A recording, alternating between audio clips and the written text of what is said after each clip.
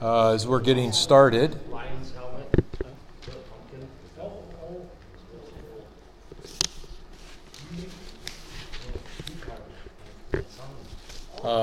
We'll look at those papers a little bit later, but I want to just open up tonight.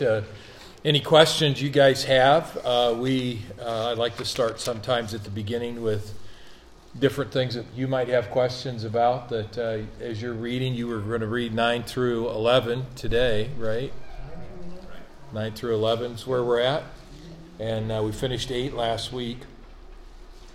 How about any questions you guys have? End time stuff? I have a question. Yeah. I have a question. I'm not sure where it fits in. Years ago, I heard that some people used to live to be 200 years old, but then you hear that they lived to only be 40. Yeah. So how many thousands of years ago did people used to live to be 200? So God put a limit on how long people could live, and He said that it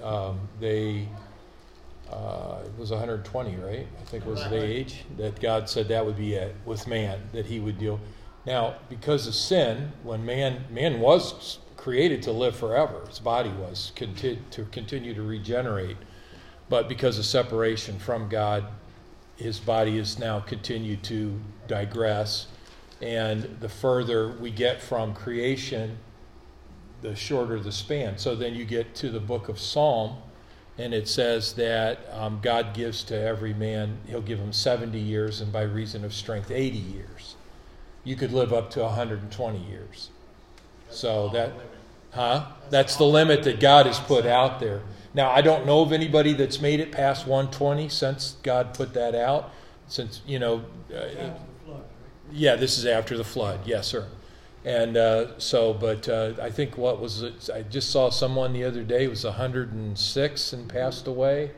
And but yeah, so those are the limits. So, in the Psalm it says that you can live. I think it's like, I forget how it says it. It's 70 or something like that. And then by reason of strength 80, so you could make it to 80 years.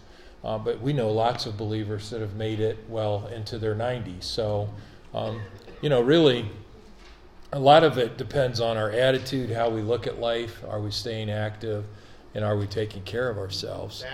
Yeah. And so, and I know people, I've dealt with people that are in their 80s. They're like, I don't want to be here anymore. So, when they get to those kinds of deals. So, they just feel like they're tired or whatever, and they're ready to go. Good question, Jan. Any other questions? Anything about Revelation, end times? Do you think we're in the end times now?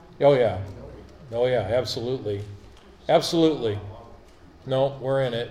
Do you think we will see the end times, or do you think this might go on for? I think we'll be gone by the time, I think we're taken out of the earth by the Lord before all of it escalates into the tribulation period. Then we talked about a couple of weeks that you were gone, but it's okay. But that at the 3.5 year mark in the tribulation, there's another catching away that takes place. Those are people that have endured through the tribulation. So definitely, though, I think we're in the end times.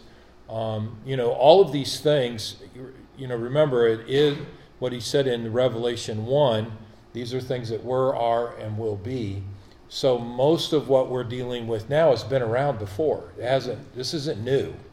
The surrounding Israel is not new. Everybody being mad at Israel and being surrounding Israel, Lebanon's mad, and you got over here, you've got, this Egypt's not really standing with them, and you've got all this that's happening. The Persia's against them, which is Iran. And so you've got all these nations that are basically ganging up on them. You have the U.S. that's standing with them. For how long, we don't know, but they are. And, we have warships that are there. At any moment, just like in anything, I'll tell you this, and I mentioned this, I think, in the book of John. In 1934, the Dust Bowl was in the United States of America. People were starving. There were the crops were all shot because of the dust and the problems they had with heat back then. And then the poor farming techniques they used in the 30s. And then you had, on top of that, the market crashed. And so I'm sure people thought, this is it, man. This is the, wouldn't you think that? I mean, like, we have no money, we have no food, this is it. We're in the, in the Dust Bowl. They said people would lay on their beds through the night. When they get up in the morning, there'd be the dust would surround them on their bed. It was so bad, which pretty much happened because it was interesting if you ever study that out. But the reason the Dust Bowl happened is because it was dry, so the farmers, the technique at that time was to keep replowing the ground around where the crops were at to pull the moisture up from down in the ground. Well, you do that so many times, now there's no moisture at all, and it all turned to dust. And cutting down all the trees, there was no block for the wind, so yeah, exactly. Yeah, and they had just taken everything. There was no real guidelines. They ruined the land basically with what they did, and now that's all changed. So they now know better than to do that stuff. But yeah, or how about all of us are old enough. At least our parents lived through the Bay of Pigs. They thought that was the end. So I think we're in. I think that all these things they're happening again and again and again. The Antichrist is looking for his opportunity. That spirit of Antichrist is looking for a way to get in and take over. He just has got to wait till the church is taken out of the way. All these things, I believe, are subverted because the church prays. Now, should we be praying this is the end? Here's my thought with that. No. We should pray that everybody gets to hear the gospel. There are millions of people that still have not heard the gospel of Jesus Christ. I thought that was supposed to happen before. Yes, it is. It is supposed to happen, that every people group has an opportunity, every nation, but that doesn't mean every people will hear it. It just means every nation. Yeah, no, not every people. Yeah, so if you study it out, it talks about every nation. So you go into you say the nation. You all right? I find if you have an Apple phone, I say something close to Siri starts talking on your phone. So, something I will tell you too is that I've been buying Bibles for people I know that don't go to church. And when I went to, there's a store in Alma, and I called her because I wanted a special one, and she said, we're totally sold out of Bibles. As soon as we get them in, they're gone. So right. People are buying Bibles. Yeah, absolutely. They might not be going to church, but they're still concerned. Yeah. And you forgot yours. That is good. I know, I People gotta are tell you. right, they're looking to the Word. They're looking for answers for sure. And I think this is the thing too that we have to remember in the midst of all of this. If we're all freaking out about the end, then we're not really leading the way. If the church is, I'm talking about, we're just all in panic mode about what's going on in the world. We should be at peace. We know where we stand with the Lord. We know where, we're praying for the gospel to get into all the world. We still have a lot of work to do. So, on any given week, we have people that haven't heard the gospel here that come to Amazing Grace that live in the state of Michigan, just blocks away from where we are, and they receive Christ. So, it's an amazing thing. So, yeah, it's good question, though. Very good. We need to occupy until we are relieved. Yeah, yes. Occupy until we're taken out. You had These things have to happen. Yeah. That's what I tell people at work. They're all like, Yeah. These things have to happen. Yeah. You get to Revelations and read it and understand that these things have to happen before Jesus comes back. Yeah. Absolutely. What? Yeah. Where everything points to Israel, that's, we shouldn't be worried about what's around us. We should be watching Israel. Yeah. Because that's where everything's going to That's where everything's going to go down. Yeah, that's where it's all going to happen at. Absolutely. And, that's the thing that, there's some replacement theology that says that the United States is the replacement of Israel, and that's not true. Israel is Israel. I mean, that land and what's there. Like I said, there's a lot of stuff that's being taught I would not agree with, and I would never expect you to agree with everything I'm saying, even though I'm right. I mean, I wouldn't expect you to agree with all that. Yeah, Dennis. I had a question last week I didn't ask it. Yeah. When we jump to 2 Thessalonians 2, Yeah. in verse 7, it says the power of lawlessness is all Yeah. But the one who holds it back will continue to do so till he is taken away. Yes. We know that that's the church, but why is the church called a he there Be- and the good. bride other places? Right. That's a great question. So, yeah, so definitely the body of Christ is the body. The bride is going to be the believers too that have come in during the tribulation period, which is not the body of Christ. I mean, they're the bride of Christ at that point. We're brought in on that as well. But we are the body of Christ while we are here. That's a great question. So that's why it says he, I believe, here. But later on in Revelation, when it talks about the great marriage supper of the Lamb, that's when those believers who have stood through the tribulation, and their role is different according to Revelation, because it says that, we reign with, I mentioned this last week, but we reign with Christ. They serve Christ. So it's a different perspective of even what those believers have going on in their life. But we're all at the marriage supper of the Lamb. Yeah, so that's a great question, though. Thank you. Any others with that? Okay. Yeah, and so I love this, and as Paul is teaching to those folks in Thessalonians and just dealing with how that, look, this stuff is all restrained because the church is here, so we need to recognize that we play a very important role. I mentioned too in verse 11. I was going to talk to you guys about this week in Thessalonians, which ties right into Revelation. And it says, and for this reason God will send them strong delusion that they should believe the lie, and that they all may be condemned who do not believe the truth but had pleasure in unrighteousness. So that God is permitting this, that people that have rejected the message, we wonder, how can people with all that's going on in tribulation not turn? Those who had heard the gospel before and they decided they didn't need that in their life. How could that be? Well, it's a delusional thing. They're deluded by this spirit that's got them totally blinded.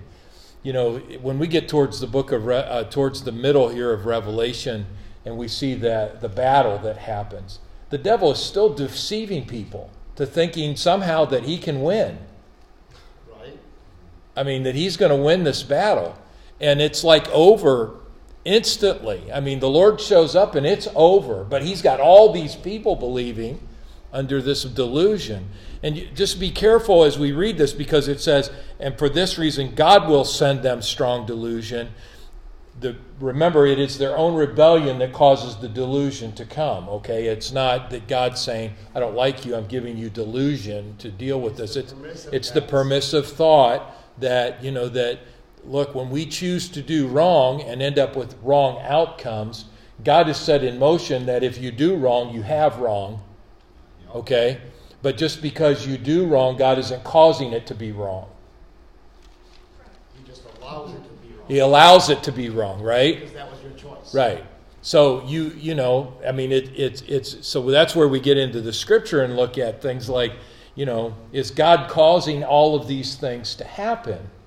Well, does he cause people that he's just saying, no, I reject all of you, so now strong delusion's going to come over you? No, they rejected him already, so the delusion comes because of that. And so they cannot see the truth. They just don't see it. And we see little inklings of that with people we talk to, My sister-in-law, who was a oncology nurse, she led a lot of people to the Lord in their last hours in the cancer ward. And but she said there would always be at least one that she would share the gospel with. He said, no, I'm not interested in any of that. And then she had one that she was actually in the room with him in his last moments, and he said, it's so dark in here. The lights were on, and he said, it's so dark, and I'm going down, and I see the flames, and then he was gone. He was gone. But he never cried out, God save me, or Lord help me, just because why? We see that delusion gets in people's lives, and they're blinded to the truth. The Bible says in 2 Corinthians 4 that the God of this world has blinded their eyes, either 1 Corinthians or 2 Corinthians, 4, He's blinded their eyes that they could see the light of the glorious gospel and acknowledge the Lord Jesus Christ. So it's real. It is a real deal, this blindness that tries, fortunately, what's good for us is that when we know people that are blinded, we know exactly who's blinding their eyes, and we just come against that blindness that's causing them not to receive the gospel. Yeah, there's no other explanation for some of the things that are happening. Right? Yeah, there isn't any, right? No, yeah. It just, No, there is no other explanation except that these are the things that are unfolding right now. So Can you repeat that again? If you do wrong, You get wrong. yeah, you get wrong. Yeah. It's like what God told Cain. He said, look, if you do right, you get the blessing. If you do wrong, sin lays at the door waiting for you. The door, look, whatever door you're going to go through here, you get to choose the door, but you also have to accept the results of the door that you choose, right? You guys used to watch Let's Make a Deal, I'm sure we all did, right? The door that's, Yeah. isn't the door that sin lies waiting at the door to your heart? Yeah, it's sin lies there ready to take, and it actually is waiting to do something to you, to corrupt you. Yeah, absolutely.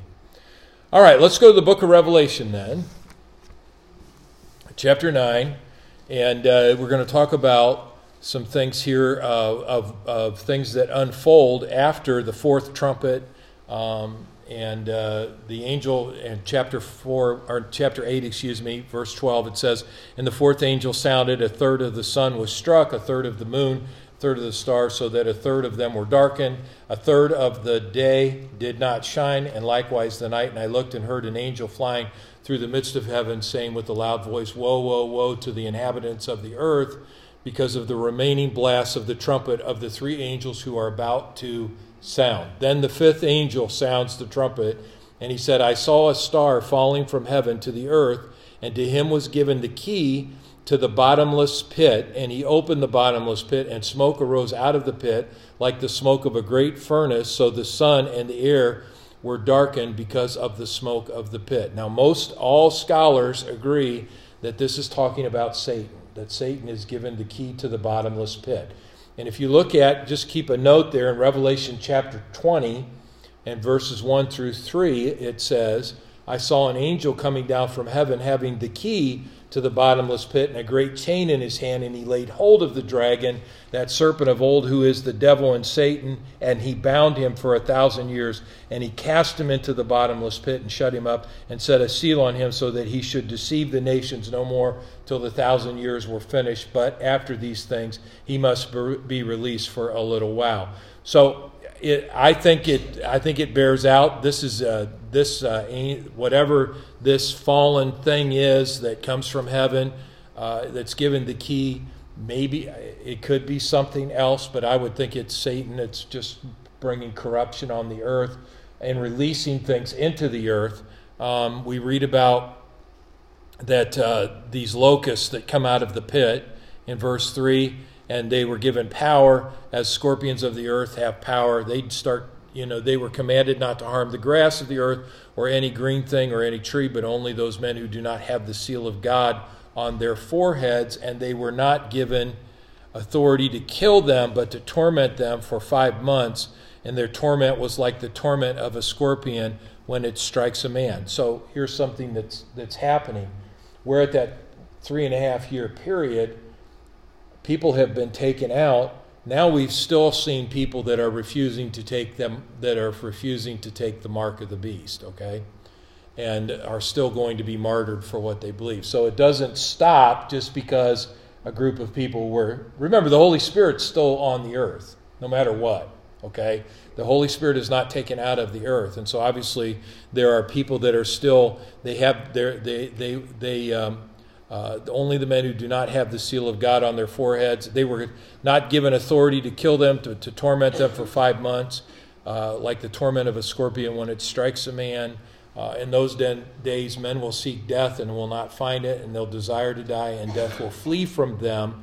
Then he goes on and he describes these locusts, and I have no idea what, I don't think it really makes any difference what they really look like. I heard that, some, I think it was Hal Lindsey or some of them said it looks like a helicopter, I don't know. I mean, does it really matter? We're out of here anyway, so do we really care? We'll be already in the reigning with Christ. And it says in verse 11, and they had as king over them the angel of the bottomless pit, whose name is in Hebrew is Abaddon, but in Greek he has the name Apollyon, which means destroyer. Okay, means destroyer. One woe is past, but still 2 more woes are coming after these things. The 6th trumpet, the angels from the Euphrates, and the 6th angel sounded, and I heard a voice from the 4 horns of the golden altar, which is before God, saying to the 6th angel who had the trumpet, release the 4 angels who are bound at the great river Euphrates. And so the 4 angels who have been prepared for the hour and day and month and year were released to kill 1/3 of mankind. Now the number of the army of the horsemen was 200 million, and I heard the number of them. And thus I saw the horses in a vision. Those who sat on them had breastplates of fiery red, hyacinth blue, and sulfur yellow, and the heads of the horses were like the heads of lions, and out of their mouths came fire, smoke, and brimstone. And by these 3 plagues, 1/3 of mankind was killed by the fire and smoke and brimstone, which came out of their mouths. For their power is in their mouths and in their tails, for their tails are like serpents, having heads. With them they do harm. But the rest of mankind who were not killed by these plagues did not repent of the works of their hands, that they should not worship demons. Notice this now. That they should not worship demons and idols of gold, silver, brass, stone, and wood, which can neither see, nor hear, nor walk. And they did not repent of their murders, or their sorceries, or their sexual immorality, or their thefts. That's so hard, isn't it, for us? We're just like, come on, man. Can't you see what's happening? And they do not repent. They don't turn away from it. I saw still another mighty angel coming down from heaven, clothed with a cloud, and a rainbow was on his head, and he was like the sun, and his feet like a pillar of fire. Now, we do see this as a description of Jesus. I don't believe this is Jesus here. It says it's an angel. It's obviously an angel that has certain characteristics of what we saw with Jesus, that there is the rainbow that was over the throne is on his head. His face was like the sun, his feet like pillars of fire. He had a little book open in his hand. He set his right foot on the sea and his left foot on the land, and cried with a loud voice as when a lion roars. And when he cried out, 7 thunders uttered their voices. 7 thunders uttered their voices. Wow. And when the 7 thunders uttered their voices, I was about to write, but I heard a voice from heaven saying to me, seal up the things which the 7 thunders uttered, and do not write them. And the angel whom I saw standing on the sea and on the land raised up his hand to heaven and swore by him who lives forever and ever, who created, see, I think he's swearing by the Lord of heaven, who created heaven and the things that are in it, the earth and the things that are in it, and the sea and the things that are in it, that there should be delay no longer. But in the days of the sounding of the 7th angel, when he's about to sound, the mystery of God would be finished, as he declared to his servants and the prophets. So we have this last angel that comes, and when it happens, there is a declaration that is made, that it is a loud roar that takes place. And I don't know if you've ever heard Sharon talk about the roar before. When we were down at Potter's Zoo and the lion roared, everything in the zoo stops. I mean, it's so loud. The roar that comes out is talked about many times in Scripture. In fact, a couple of verses you can write down if you want to. Jeremiah 35 and verse 30, the Lord shall roar from on high and utter his voice from his holy habitation. He shall mightily roar upon his habitation, and he will give us a shout as those who tread grapes against all the inhabitants of the earth. Hosea 11:10, they shall walk after the Lord. He shall roar like a lion, and when he shall roar, then the children shall tremble from the west. In Joel 3:16, it says, the Lord shall roar out of Zion and utter his voice from Jerusalem, and the heavens and the earth shall shake, but the Lord will be the hope of his people and the strength of the children of Israel. And Amos also mentions it. He says, and he cried with a loud voice as when a lion roars. as when a lion roars. So this loud sound that comes, the sound of heaven that roars out, and obviously these seven thunders begin to say there are things that are being said, and we're not allowed to know what they are right now. We will know what they are because we'll be there, right? We'll be there when all this happens. So we're going to know what those seven thunders are, but we don't know what they are, at least at this point. And if God doesn't want us to know right now, then we don't need to know. The voice of, verse 8, then the voice which I heard from heaven spoke to me again and said, go take the little book which is open in the hand of the angel who stands on the sea and on the earth. So I went to the angel and said to him, give me the little book. And he said to me, take and eat, and it will make your stomach bitter, but it will be as sweet as honey in your mouth. I took the little book out of the angel's hand. I ate it, and it was as sweet as honey in my mouth. But when I had eaten it, my stomach became bitter. And he said to me, you must prophesy again about many peoples, nations, tongues, and kings. And so the bitterness was what he was going to have to prophesy out. It's sweet because it's the word of the Lord, but the difficulty is that he knows what it will bring about as he begins to speak that out. Okay? Chapter 11. Then I was given a reed like a measuring rod, and the angel stood, saying, rise and measure the temple of God, the altar, and those who worship there. But leave out the court which is outside the temple, and do not measure it, for it has been given to the Gentiles, and they will tread the holy city underfoot for 42 months. And I will give power to my 2 witnesses, and they'll prophesy 1,260 days, clothed in sackcloth. These are the 2 olive trees and the 2 lampstands standing before the God of the earth. So let's dig into this a little bit. So I gave you these papers because I wanted you to see this. So Dr. Asher Kaufman, years ago, this is in 1983 he did this, but he started doing some archaeology. Now, you're not allowed to dig around that area because of the Dome of the Rock. You can see that's right here, the Dome of the Rock. But when he started looking at that environment that was there, the Jews believed that there was the Dome of the Tablets, where the tablets of Moses used to rest. Okay, and they've built a little pavilion there for that, which is directly east of the Golden Gate. Okay, do you see the Golden Gate on your right? I'm on this one right here. I'm sorry. I should have probably told you that. So, okay.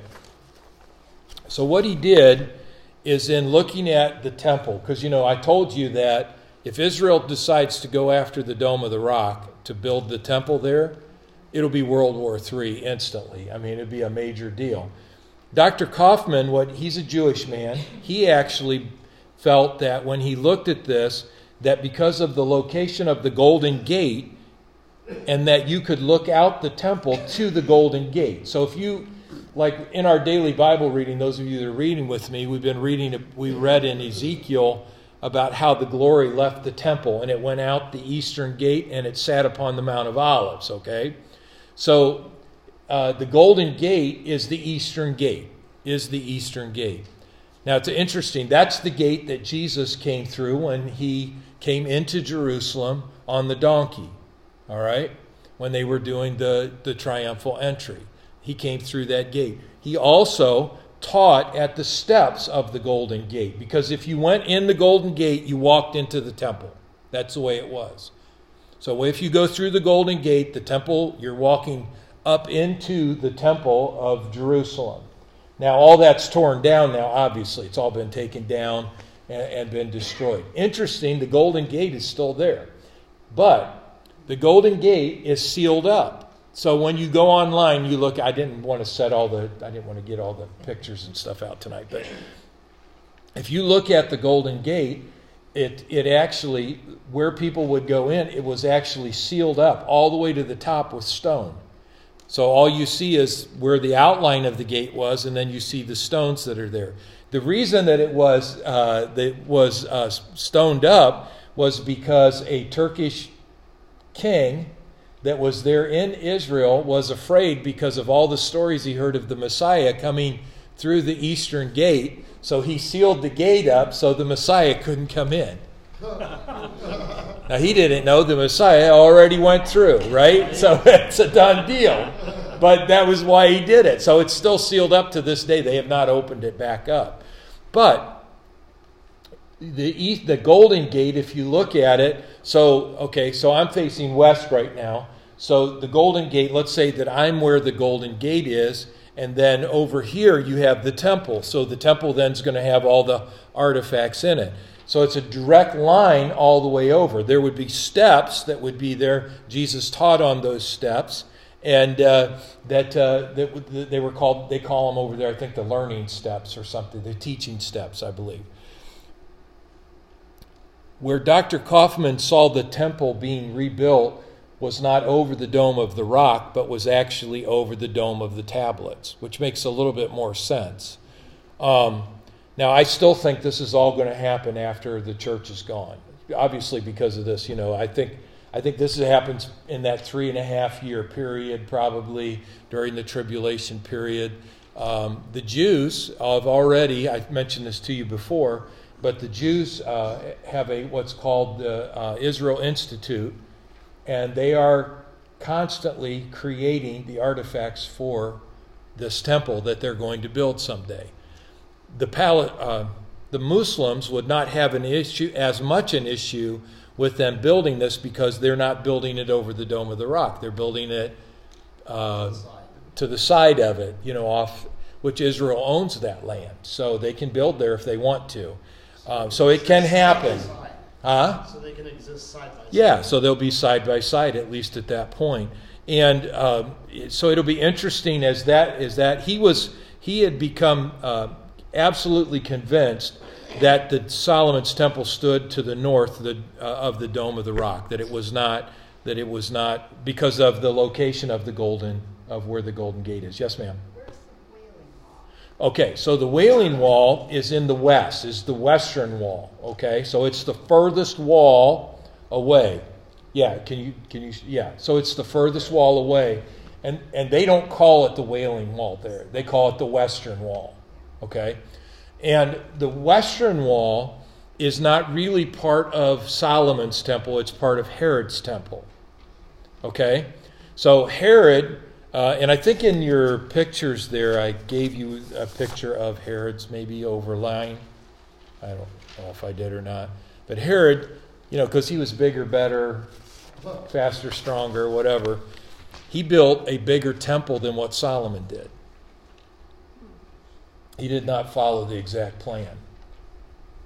But we know that Josephus, who was a historian, a Jewish historian, he wrote how that even though that Herod had built the temple, there was no Ark of the Covenant inside the temple. There was nothing inside the veil. So we know that was gone. Indiana Jones had already found it, and the government had taken it and hid it in a box. But anyways, it was already gone, and nobody really knows. You've probably heard this before. The people in Ethiopia believe they have it. They say they have it, that they've seen it. That it's in one of their temples and it's guarded there. They say that Solomon gave it to them to protect it he gave it to the Queen of Sheba, basically. And so she brought it there, and okay, well, that's great. They're the only ones that get to see it. Nobody else even has seen a picture of it or anything close to it. So I don't believe it. Yeah, I think that's a nice story, but others believe that it was priests buried it down underneath. There's supposedly this place where I'm telling you the Dome of the Tablets is also called the Dome of the Souls. All right? And there's tunnels that are down underneath this. You and I can't get into them. They won't let us. The access points to these are through the Dome of the Rock, and so you and I can't get into them. But if you could get into them, you go down under the Dome of the Tables. They believe that, and there's massive amounts of caves. There's people that believe that the priests hid the Ark of the Covenant down in one of those caves. All right? I don't know. I don't know what happened to it. Those caves would go underneath the Mount of Olives, too. They go, well, the Mount of Olives is that way. If it's further east, it could. There's graves. So what they've done now is all that area between Jerusalem and the Zion and the Mount of Olives is all graves. It's all it's all boxes filled with dead bones everywhere. I mean, that's all it is. It's just masses. When you stand and you look out over that valley from the Golden Gate, all you see is graves all the way to where the Garden of Gethsemane is. But there are caves that are down under there, but I don't know. You know, my guess is, one, the Ark of the Covenant has no power anymore. Okay? It was created for a time and a season, and that season is over through Jesus Christ. We don't need the Ark of the Covenant. We have Jesus. Amen. We don't have to go to the Ark to ask for direction and guidance and protection. We have Jesus, who is our protector. So I wanted you to see this because obviously here in the book of Revelation that he's saying, go measure this temple. There is a temple that is rebuilt. I'm assuming that it's probably over this dome of the tablets. Now somebody said to me here in class, they said, well, you know, if Israel decided, they could just go in and blow up that dome of the rock and just do all that and whatever. Okay, one, I doubt they would do that because of that Abraham, that's a sacred area to them because that's where Abraham took Isaac to sacrifice him. So I doubt that would actually happen. I also think that there's some validity to this because, you know, the original temple that was built on a threshing floor, not the Dome of the Rock. Not where Abraham was going to sacrifice Isaac. So David bought a threshing floor. Who did it belong to? Anybody know offhand? Obed-Edom? No, that's not right. I'll find it. But anyways, he had to buy that from him, and then they built the temple on this threshing floor. So I think there's some validity to this testimony. This could happen. I don't think they're going to blow the dome up. I just don't think that's going to happen. And but I think this could actually take place. They have the menorah. You can go online and see all this. They have the menorah, which is solid gold. They also have the altar of incense. They've made that. They've created that. They also have the table for the showbread made already. So they have the three artifacts that go in the holy place. What they don't have is what goes in the Holy of Holies. And they even have the plans all set and ready. Yeah, they have plans, exactly. Yeah, and this is so it's called the Israel Institute, and they're right outside. So if we didn't get to see this, but they're right outside the Western Wall. So they have a shop, you know, that you can. They show you all these things. They have priestly garments made, and they have priestly garments made. They have the table of showbread, which was really interesting how that's designed. And then they have, like I said, the altar of incense, which is just a big. They also have the brazen sea. They have a school that was started to teach how to do sacrifices already. And the red heifer has been already. They've already been breeding the red heifer. So all of these things are in place, you know, to happen already. It's just I don't know that it will happen while we're here. It could. I mean, we could see this start the construction of it.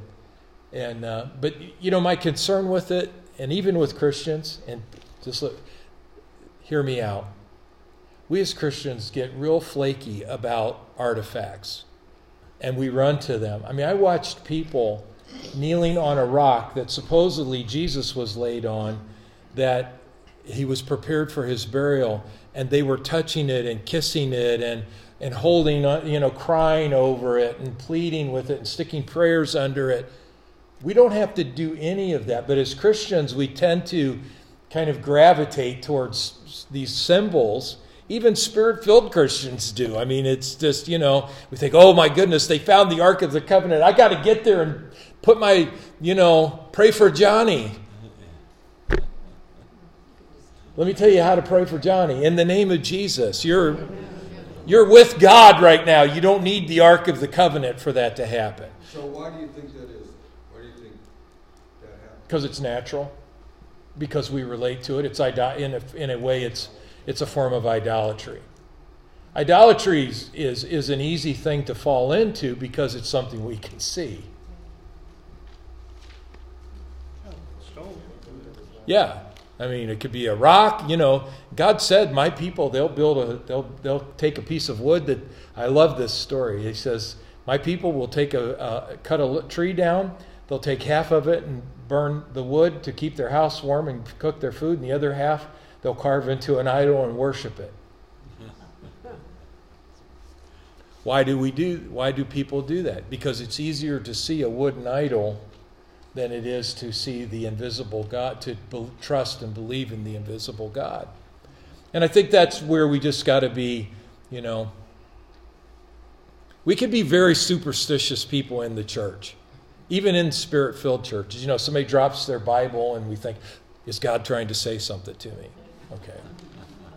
Yeah, he's trying to say, read your Bible and stop looking for, you know, the Greeks seek for signs. We're not Greeks. We should know who our God is. Amen. We should know who our God is. So this is part of what I think has to happen, and I think there will, if it is built in our lifetime, okay, before the rapture of the church, if this thing starts happening, I still think you will see thousands and thousands of Christians gravitating to go there to worship, because man takes, you know, what we saw in Jerusalem was mankind, Christians have taken everything that Jesus was a part of and have corrupted it with idolatry. They corrupted all of it. The mound that he was crucified on, the tomb that he was put in, it all has been just turned into shrines, basically. Did you get to see his tomb? Mm-hmm. We saw where supposedly it was. But there's a lot of discrepancy where his tomb was. And they don't know for sure. How could they ever know? Because it was empty. It was empty, yeah. So they have no, you know, there's a place that they call the Garden Tomb, but it's outside the city gates. So out of the old city gates. And being outside, it was inside the old city gates. And so it couldn't have been the tomb, because the tomb was outside the city gates. So, but it gives you a good reference point of what it would have looked like. If you went to see where Jesus, they have him where they're saying he is right now, you would just walk away like what we did and go, I'm glad I believe in a living Savior. Amen. And not into pieces of rock. Amen. Amen. That somehow I'm going to get a miracle because I touched a rock. I'll reach for the hem of his garment, but I'm not reaching for a rock. Pastor, Yes, sir. we're forgetting that there's a 7-year contract, so the building of the temple could be right at the beginning. Could be right at the beginning. Yeah, exactly. Yeah, exactly. So, and it won't take long for him to do it. I mean, to build it. No, not today with the, you know, even though building supplies are up 35%, I mean, still. They're already preparing stone to build it. Yeah, so they've got things in place that it could happen. So, but I just wanted you guys to see that. I thought that was really cool. It does give us a good, you know, and the whole idea about the Golden Gate, the Eastern Gate, is so important. You know, when you look at, you know, for example, if you look at this testimony about the temple in Ezekiel, which gives you a little more detail, Ezekiel talks about water flowing out from under the, you know, the throne, and it flows out. Well, you know, Jerusalem, the temple sets up here, so if that water is flowing out, then it's going down. I think it says it goes out the northern gate, and then it goes out the southern, then it goes out the eastern gate. It's all flowing down into valleys. That's where all these tombs are at.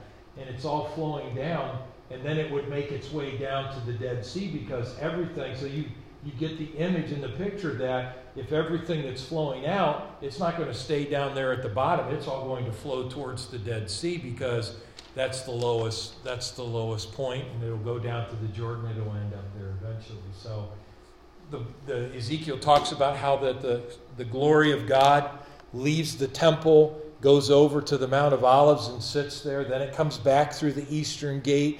I mean, these are very, very powerful images that are written about in the Scripture. All right, we got to move on because I got to get wrapped up here. All right. So then he says, I'm going to give power to my 2 witnesses, and they'll prophesy 1,260 days clothed in sackcloth. These are the 2 olive trees and the 2 lampstands standing before the God of the earth. Now, this is a reference to the book of Zechariah. This is a reference to the book of Zechariah, where Zechariah talks about this vision that he has. I think it's in chapter 4 of the book of Zechariah. Chapter 4 or chapter 2. But anyways, there are 2 olive trees. They have an endless oil, and God calls them his two witnesses. He says that if anyone wants to harm them, fire proceeds from their mouth and devours their enemies. We just read about Elijah in our daily reading, about how Elijah, when they came, 50 guys came to get him, and fire came down and devour. He said, if I'm a true prophet of God, fire will come down and devour you. It happens 3 times or 2 times. The 3rd guy comes in and says, oh, you're amazing, you're wonderful, I'm humbled, I'm so sorry I got to ask you to do this. But he goes with that guy. So, and then it says that the heavens are stopped. We know that's the rain stopped. So we're pretty sure this is Elijah. Okay? The second one could be Moses. I don't know. I mean, could be Enoch too. You know, Enoch and Elijah are the only 2 that were taken up alive. But Elijah appears with Moses, with Jesus, and I don't think he appeared any different than Moses did whenever they were on the Mount of Transfiguration. I don't know who it is for sure. I don't think we can know who it is for sure.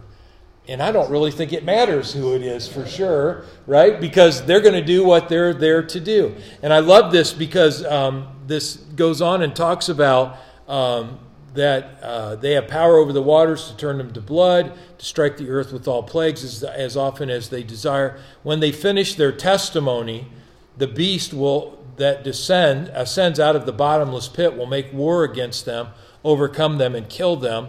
And their dead bodies will lie in the street of the great city, which spiritually is called Sodom and Egypt. Now, this is why they believe it's Enoch and Elijah, because if they did not die when they went into heaven, now they're dying because they're killed here in the streets. He says that, and their dead bodies will lie in the street of the great city, which spiritually is called Sodom and Egypt, where also our Lord was crucified. That's a pretty strong statement, because they're basically calling Jerusalem Egypt and Sodom. Then those from the peoples, tribes, tongues, and nations will see their dead bodies 3.5 days. There's your CNN right there. There's Fox News or whatever. All of them are reporting it worldwide, these dead bodies, because they stood up. And so it goes everywhere in the world. And they don't allow their dead bodies to be put into graves. And those who dwell on the earth will rejoice over them and make merry and send gifts to one another, because these 2 prophets tormented those who dwell on the earth. Now after the 3.5 days, the breath of life from God entered them, and they stood on their feet, and the party was over. Right? And great fear fell on all those who saw them, and they heard a loud voice from heaven saying to them, come up here. Here's your 4th rapture, right, in the book of Revelation, right? Come up here. And they ascended to heaven in a cloud, and their enemies saw them. And in the same hour there was a great earthquake, and 1/10 of the city fell. In the earthquake 7,000 people were killed, and the rest were afraid and gave glory to the God of heaven. The second woe is past. Behold, the 3rd woe is coming quickly. Then the 7th angel sounded, and there was loud voices in heaven saying, the kingdom of this world have become the kingdoms of our Lord and his Christ, and he shall reign forever and ever. And the 24 elders who sat before God on the throne fell on their faces and worshiped God, saying, we give you thanks, O Lord God Almighty, the one who is and who was and who is to come, because you have taken your great power and reigned. The nations were angry, and your wrath has come, and the time of the dead, and they should be judged, and that you should reward your servants, the prophets and the saints, and those who fear your name, small and great, and should destroy those who destroy the earth. And the temple of God was opened in heaven, and the ark of his covenant was seen in his temple. And there were lightnings, noises, thunderings, and earthquake, and great hail. Notice it was not the temple on earth that they saw the ark. They saw the one that was in heaven, that the earth one was created after. And that ends chapter 11. So, in our chiastic teaching, when we're looking at this, so we're right here at the end, we're towards the pinnacle, the climax of the story, okay? So next week we'll get into the climax of this story, but everything has been set in place. Now things are going to start happening real fast. Satan's defeat, the defeat that comes, he's bound for 1,000 years, and things are going to move pretty quick. So, amen. Awesome. Any questions? I just have a question. Yeah. Maybe I could comment.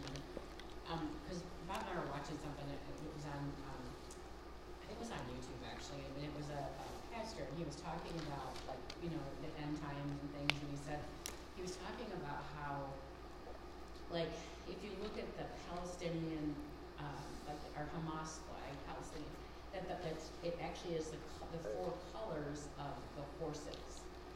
In the Bible, in Revelation, and then it talks about like that they would be banded with, like if you were with Satan, you would have 666 or whatever the case may be, and they show that these people from like Hamas are wearing like these green bands, and these bands they have like of course different lettering, and you and I wouldn't know what it said. Right. But also the letters 666 in them. And he was just saying that this could be some prophecy coming true that we're seeing this is, and so I was just wondering what your take on if you've heard anything about that. Sure.